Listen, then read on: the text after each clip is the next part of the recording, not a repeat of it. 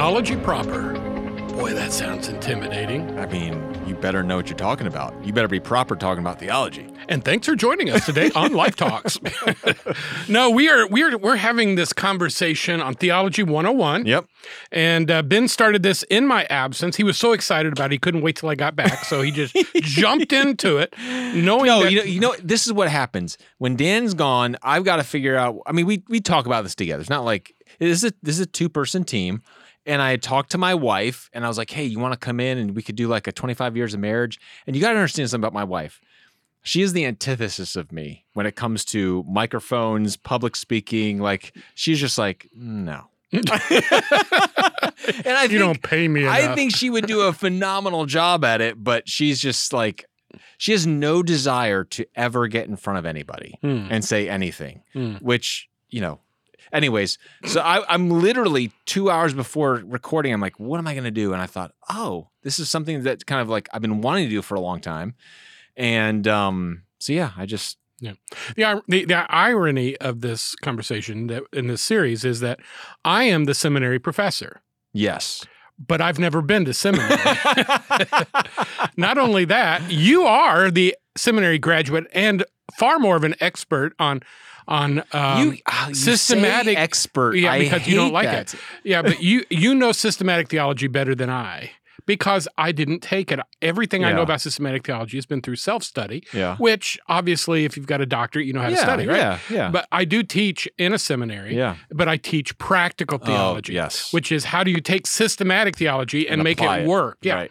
So this will be interesting as we kind of go through this. Yeah. I missed bibliology. Yeah. But I think I've got a pretty good grasp of that one. Do you believe in the Bible, Dan? Yeah. Okay, well then you passed. I'm good. All right. You passed. Give me an A. All right. So today we're going to be talking about theology proper. And theology proper is important because what it talks about is the person of God. Right. It is Father, Son, Holy Spirit, how we know that they exist, their attributes, the ones that are obvious and the ones that are less obvious, and how do the three parts of the Trinity engage with and interact with each other. It's part of overall Theology 101, systematic theology. And so we're going to be talking about different facets. Now, again, this is the Mick theology. We're flying over. Version. I mean, there are so many deep books written on every single one of these things. And so we are giving you what I would consider the most basic fundamental knowledge that you should probably know about God when it comes to these kinds of things. Okay. So let's jump in with both feet. All right. We're going to talk about the knowability of God from the get-go, so to speak. But the knowability of God is this part of theology proper that deals with the degree to which God can actually be known by a creation. Yes. We have to accept our finiteness in this moment and try to grasp a little bit of his infinity. Yes. And our limitations versus his lack of limitation. Yes. So how can we, one of the metaphysical questions is, how can we know anything at all? Right. Well, this takes it to a theological perspective. How can we know anything about God at all? Yeah. So to me, this is why we talked about bibliology first. One of the things about the Word of God and about his revelation is that if we believe that the Word of God is the inspired, meaning God breathed, and it's the revelation of God, that means that God has purposefully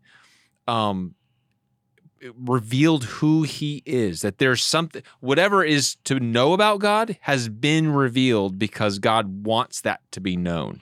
And so things like, passage of scripture like Romans 1:19 or Matthew 11:27, even 1 Corinthians chapters 1 and 2, it's this idea that Paul's talking about this, it's not about the knowledge of this earthly knowledge. There's a supernatural knowledge that's required to understand who God is. And so God has revealed himself in a way. So if whatever he's revealed, that means to us that he has built a bridge to us to say, you can know me in this way. So, but at the same time, there's a part of the knowability of God that is limited because there are multiple times in Scripture, Psalm 145 verse 3, Isaiah 55 verse 9, where the Scripture very clearly says that the fullness of God is unsearchable, that the way God's thoughts and God's ways are as different from ours as far as the heavens are from the earth. So there's some part of God that we cannot comprehend, and there's some part of God that we cannot understand because he's God and we're not. Mm-hmm. So we have to hold both things in our hands, that there are certain aspects of God we can't wrap our arms around. Even some of the ways, some of his character and nature that he does reveal to us, like you just brought up his eternity or his infinity. Like, think about God never having a beginning, right? And then there's smoke starts coming out of your ears, because you get dizzy. We can't comprehend it because there's something that's bigger than our comprehension, and that's who God is. And so we know God is knowable because of his word, because he declares that he is knowable. We also believe he's knowable through the revelation of Jesus Christ. And so that's something whatever he's revealed, that's what we hold on to. The things that we don't know, the things that he hasn't revealed about himself, we know we can't handle. Yep.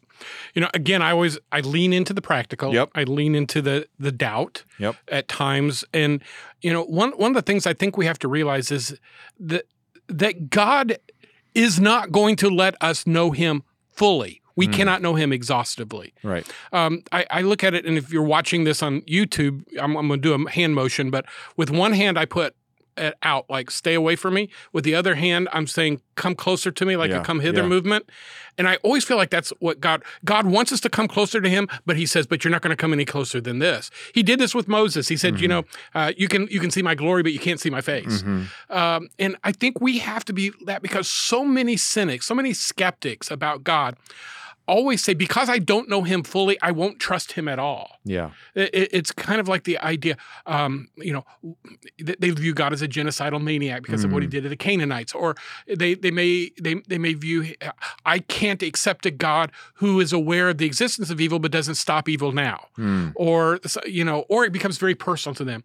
I can't love a God that didn't spare my mother from a horrible cancer, death of cancer. Yeah. And so they become tied into a view of God that says either I understand him fully or I won't accept him at all. And the danger of that is even if God were willing to reveal himself fully to us, we couldn't comprehend it because we're finite.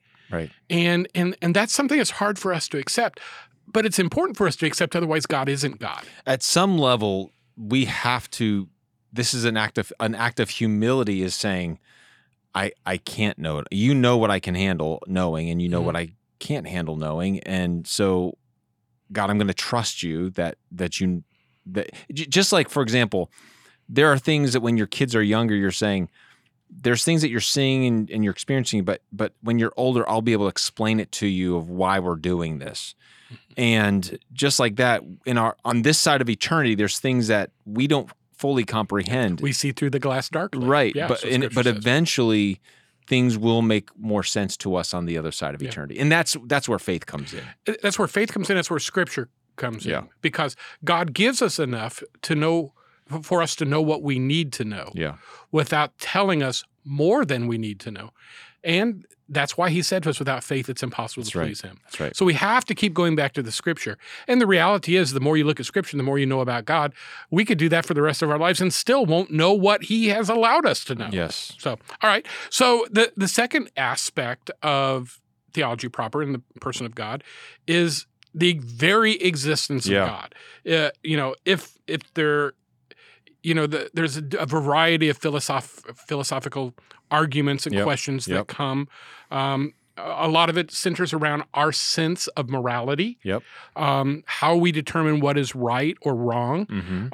If there is no God, then there's no transcendent moral lawmaker. Right. And so how can we have any morality at all in the absence of a moral lawmaker? Yeah. And if there is no moral lawmaker, that means there is no God, or if there is no God. So these things can screw you into the ground eventually. I think that, we have to remember the Bible's not concerned about proving God. If you think about it, it's never concerned about proving that God exists. It's never, there's no apologetic book of the Bible and be like, okay, so when you meet a skeptic, this is what you do. Like, they don't do that. It's simply, in the beginning, God. And the Bible never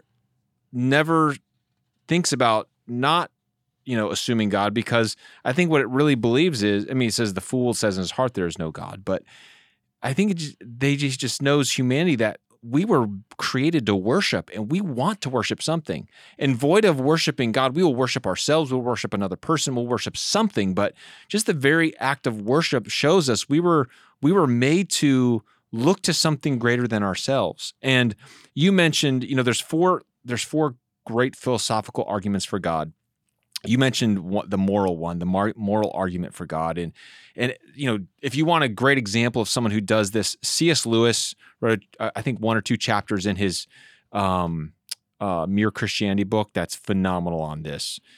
To me, I like the moral argument for God best out of all 4 of them. But yeah, there's this moral argument for God. The second one is the teleological argument for God. And the teleological argument for God really is this idea, because we see design and because we see order, there must be a designer and someone who's made this creation with order. Aquinas was a great person who really kind of formulated this. The book "I Don't Have Enough Faith to Be an Atheist" by Norman Geisler and Frank Turek, he uses this teleological argument a lot in that book. If you're looking for a good example of that. And those are the 2 best arguments for God. Now, there are 2 other ones, and this is just personal preference. The other one is the cosmological argument for God, and that's Aquinas was another big proponent of that, and William Lane Craig was a proponent of that. And again, the cosmological argument has really more to do, I should say more to order, the purpose, that there's a purpose to all things. And because we see there's a purpose, therefore... And to some extent, cause. Yeah, the cause of things. If there's a big bang, there had to be a big banger. Yeah. So to speak. Yeah. Who lit the fuse at least? Who lit the fuse? So there's this cause and effect reality so there has to be a first cause of everything. And again, I think that's a legitimate argument. But again, I put these in order. And then the last one is the ontological argument. The ontological argument is Anselm, who was an 11th century theologian, came up with that. And basically he had this idea that because our minds can conceive of a ultimate deity, therefore the ultimate deity must exist. Again, some people poke holes in that argument. I know Immanuel Kant was kind of someone who didn't really like that. But I think all 4 of them all give credence to this idea that philosophically, it may not prove anything. Okay, let's just be honest. It's not going to prove anything. But what it does do is it gives a very reasonable and logical conclusion that there is a God. Yeah. And it's not like you're checking your brain at the door. It's not like you're forsaking science or that you're ignorant. No, it's what it's saying is I can be a very reasonable, logical, intellectual, scientific person, and through this way of looking at these arguments, I can come to the conclusion there's one ultimate deity in this earth. Now, that we haven't determined what kind of deity it is, because that's where you break up into the 3 great theistic religions. But at the end of the day, Dan, for me, what it comes down to this is it just comes down to faith. Always. When it comes down to the existence of God, we can share the moral argument, we can share the teleological argument, we can share the cosmological argument. But man, you and I both know, we've been in those conversations with people. We give the greatest explanation of these things, and the other person across the table is like, I don't care. Yeah. Well, and I think that's where apologetics is a good response, but it's not the final response. Yeah. In that, and there's I spend a little time on Reddit. I'm embarrassed to admit How that. dare you? But I do so because I want to. It is a total cesspool. But I'm on there enough, and I take breaks because it's toxic. It really is. Take breaks. No, seriously, it is toxic. But I want to know how they think, and I'm disturbed so many times that, first of all, it's a lot of, I call it a mind hive or a group think. It's cool to be the atheist. It's cool to be anti-religious. And most of these, morons on there haven't had a deep thought their entire life. And so, but because they want to be edgy and cool, they like to critique. And a lot of them are overreacting to religious systems that were of the mind but not of the heart. But in the end, most people, when it comes right down to it, if you begin using these arguments, are not atheists. No. They're agnostic. Yeah. They're skeptics. They're cynical. Yeah. But if you ask the right questions in the right way, they have to admit everywhere you look, there is evidence. Yeah. I think most people realize, even the rise of the nuns in our culture, what I would say is there's still very few people that are hardcore atheists. Like, I don't believe that there is one God. And usually when they say atheists, it's really against the Christian God, right? Yeah, there's very little discussion about the others. But I think the far majority of people that would call themselves nuns today would fit in a spectrum between agnostic and deist. Does that make sense? Like they either are like, there may be a God, I don't care, or there is a God, but it doesn't matter.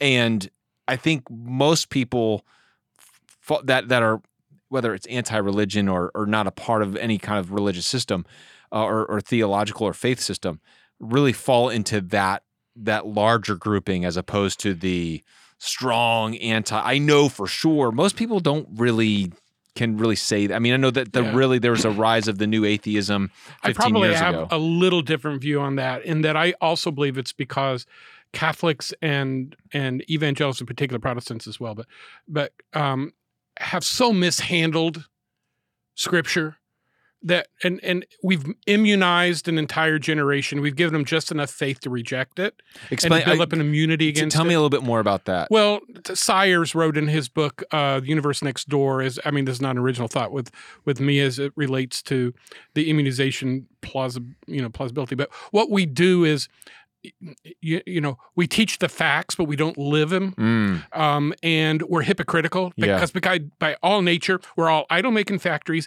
and we are all hypocrites. Yeah. Anybody denies those two things do not have a full grasp of their depravity. So a church that has really good theology and very good doctrine, but yet the pastor did something very immoral and the church covers it up. Like and it's very personal for a lot of people, particularly in the way they grew up or in what they were taught or the role models that they respected.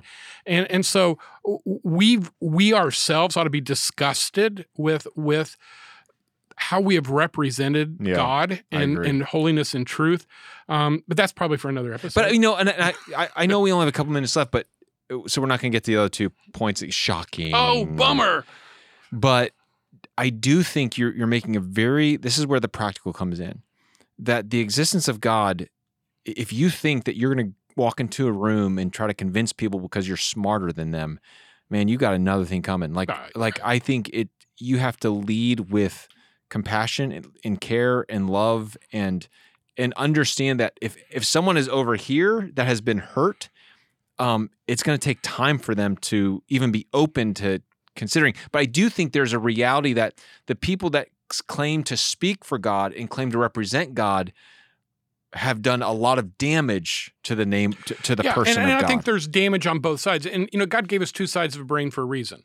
And one is to think, the other is to feel. And I think, on one side, when you apply theology to it, you've got sloppy agape. It's all about the feelings, and we turn God into something he really is not.